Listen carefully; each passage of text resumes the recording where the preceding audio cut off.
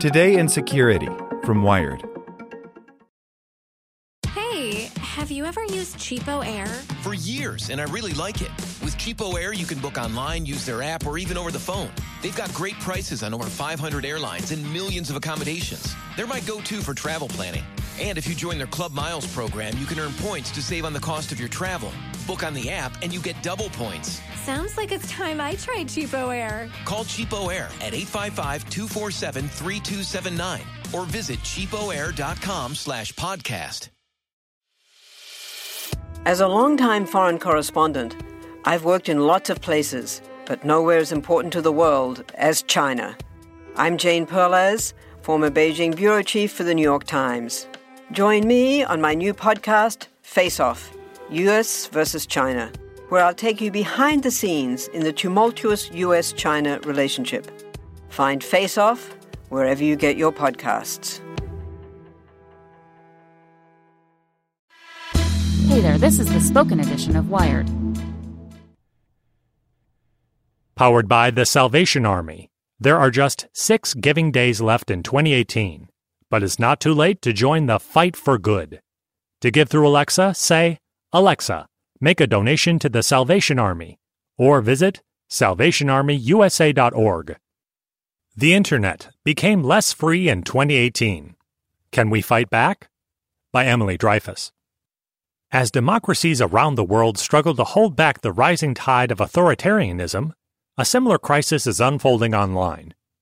3 factors converged this year to make 2018 the 8th straight year that global Internet freedom declined, according to an annual report from the nonprofit Freedom House. Increasing censorship in response to disinformation, the widespread collection of personal data, and a growing group of countries emulating China's model of digital authoritarianism. The Internet is growing less free around the world, and democracy itself is withering under its influence, writes Adrian Shabazz, lead author of the report. Analysts studied 65 countries, which together accounted for 87% of the world's Internet users, and rated each based on factors like barriers to access, limits on free expression, and violations of user rights and privacy. Since June 2017, the report found, Internet freedom declined in 26 countries, while only 19 countries saw their scores improve. As a result, just 20% of the global Internet population is considered free. The message is dire. Without significant efforts on the part of tech companies, democratic nations, advocacy groups, the public, and the press, democracy might not survive the digital era. Several years ago, the Internet was really seen as a force for greater democratization, for pluralistic voices, and that it would put authoritarians on the back foot, says Shabazz. Instead, what we have seen over the past year is that many tyrants are channeling technology in order to consolidate power, smear government opponents, discredit the free press, and place activists and minorities under surveillance. Authoritarians are learning how they can use the Internet for their own purposes in order to undermine democracy. But declines in Internet freedom occurred in dictatorships and democracies alike. Freedom House downgraded both the Philippines and Kenya from free to partly free. And while the United States is still classified as a free country, the report calls out the FCC's repeal of net neutrality, the reauthorization of FISA Amendments Act, and the continuing problem of disinformation online as areas of concern. The China Model. This year's report is subtitled The Rise of Digital Authoritarianism, and it places China at the vanguard of that movement. Not only does the country once again rank as the worst abuser of Internet freedom, it is actively exporting its techno-dystopian model to other countries. China has long used technology as an instrument of control, from its Great Firewall to, more recently, its developing social credit system and expanded use of facial recognition under President Xi Jinping. Last year, the government began to implement a sweeping new cybersecurity law that broadly strengthens its surveillance and censorship powers while placing more restrictions on Internet companies, including requirements to immediately stop transmission of banned content and to store all data on Chinese users within the country. This is the unraveling of the international order. This idea that there are these universal values of openness, of free expression, of privacy, that should apply all around the world, says Shabazz. China's general perspective is that every country has its own cultural characteristics, its own values, and it should be free to follow its own model when it comes to governing not only itself, but also the Internet. To some degree, it's already happening. As Nicholas Thompson and Ian Bremmer wrote in Wired earlier this year, there's the freewheeling, lightly regulated Internet dominated by the geeks of Silicon Valley. And then there's China authoritarian alternative, powered by massive, homegrown tech giants as innovative as their Western counterparts. Those companies are active outside China too. Since January 2017, Freedom House counted 38 countries where Chinese firms have built Internet infrastructure, and 18 countries using AI surveillance developed by the Chinese. China has also hosted delegations from 36 countries for seminars on new media and Internet policy. It's the digital arm of the country's Belt and Road Initiative, President Xi's trillion-dollar policy combining diplomacy with infrastructure building. China has effectively constructed its own Marshall Plan, Thompson and Bremmer wrote, one that may, in some cases, build surveillance states instead of democracies. Of the 65 countries Freedom House studied, 18 have instituted new measures to increase state surveillance since last year. Some of those measures, such as one passed in Vietnam, closely resemble China's cybersecurity law. Even democracies, including the U.S., are voicing their own determination to overcome encryption when national security is at stake, the report notes. This is just the beginning. As America has ceded its moral authority in the world, Shabazz notes, China has risen to take its place. More countries are going to seek to assert their national sovereignty on the Internet.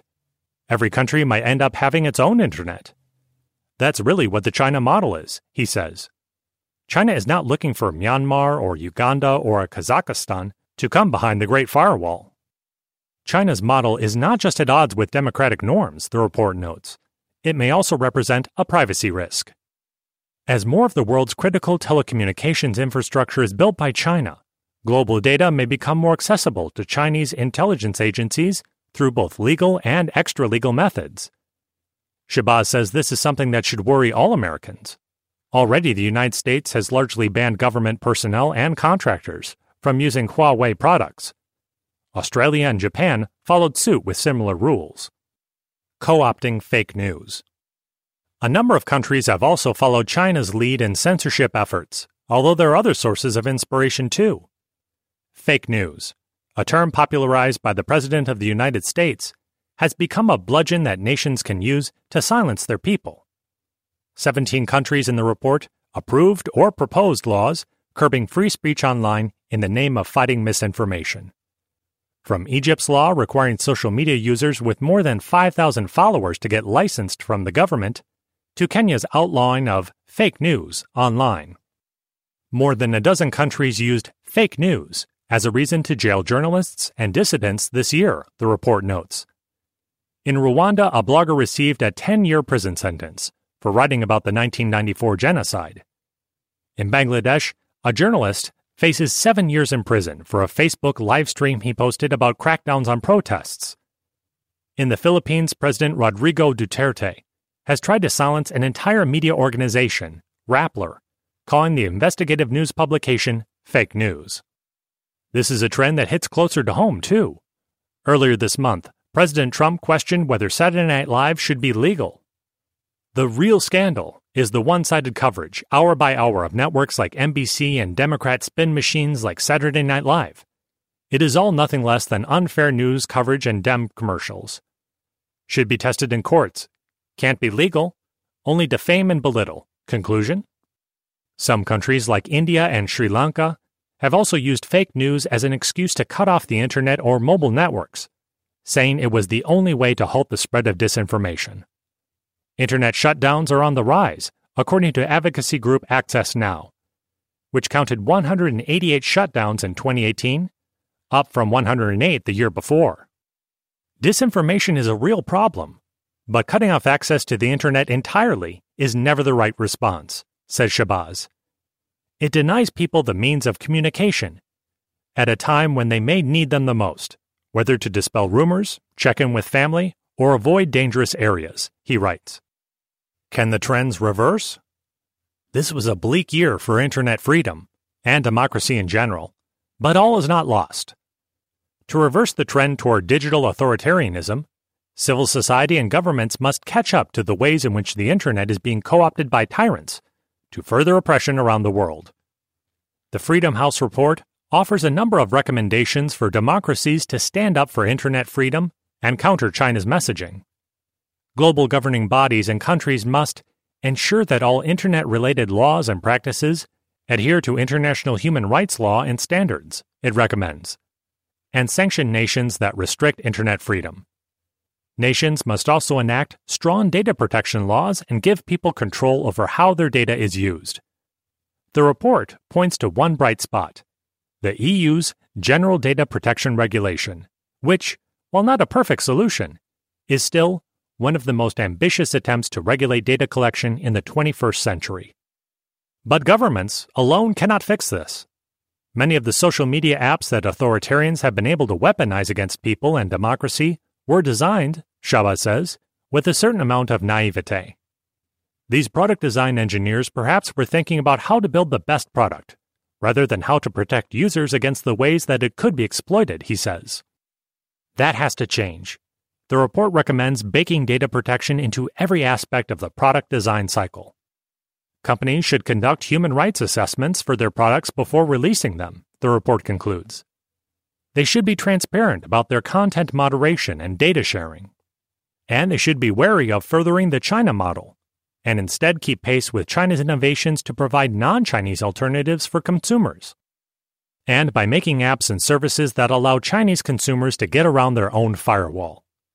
The report also calls on civil society, including the media, to fight back against disinformation, the spread of Chinese-style censorship, and the erosion of online privacy. It is no longer a given that democracy can withstand the Internet age. To ensure it does requires quick and sweeping action. Hey, have you ever used Cheapo Air? For years, and I really like it. With Cheapo Air, you can book online, use their app, or even over the phone. They've got great prices on over 500 airlines and millions of accommodations. They're my go-to for travel planning. And if you join their Club Miles program, you can earn points to save on the cost of your travel. Book on the app, and you get double points. Sounds like it's time I tried Cheapo Air. Call Cheapo Air at 855-247-3279 or visit cheapoair.com/podcast.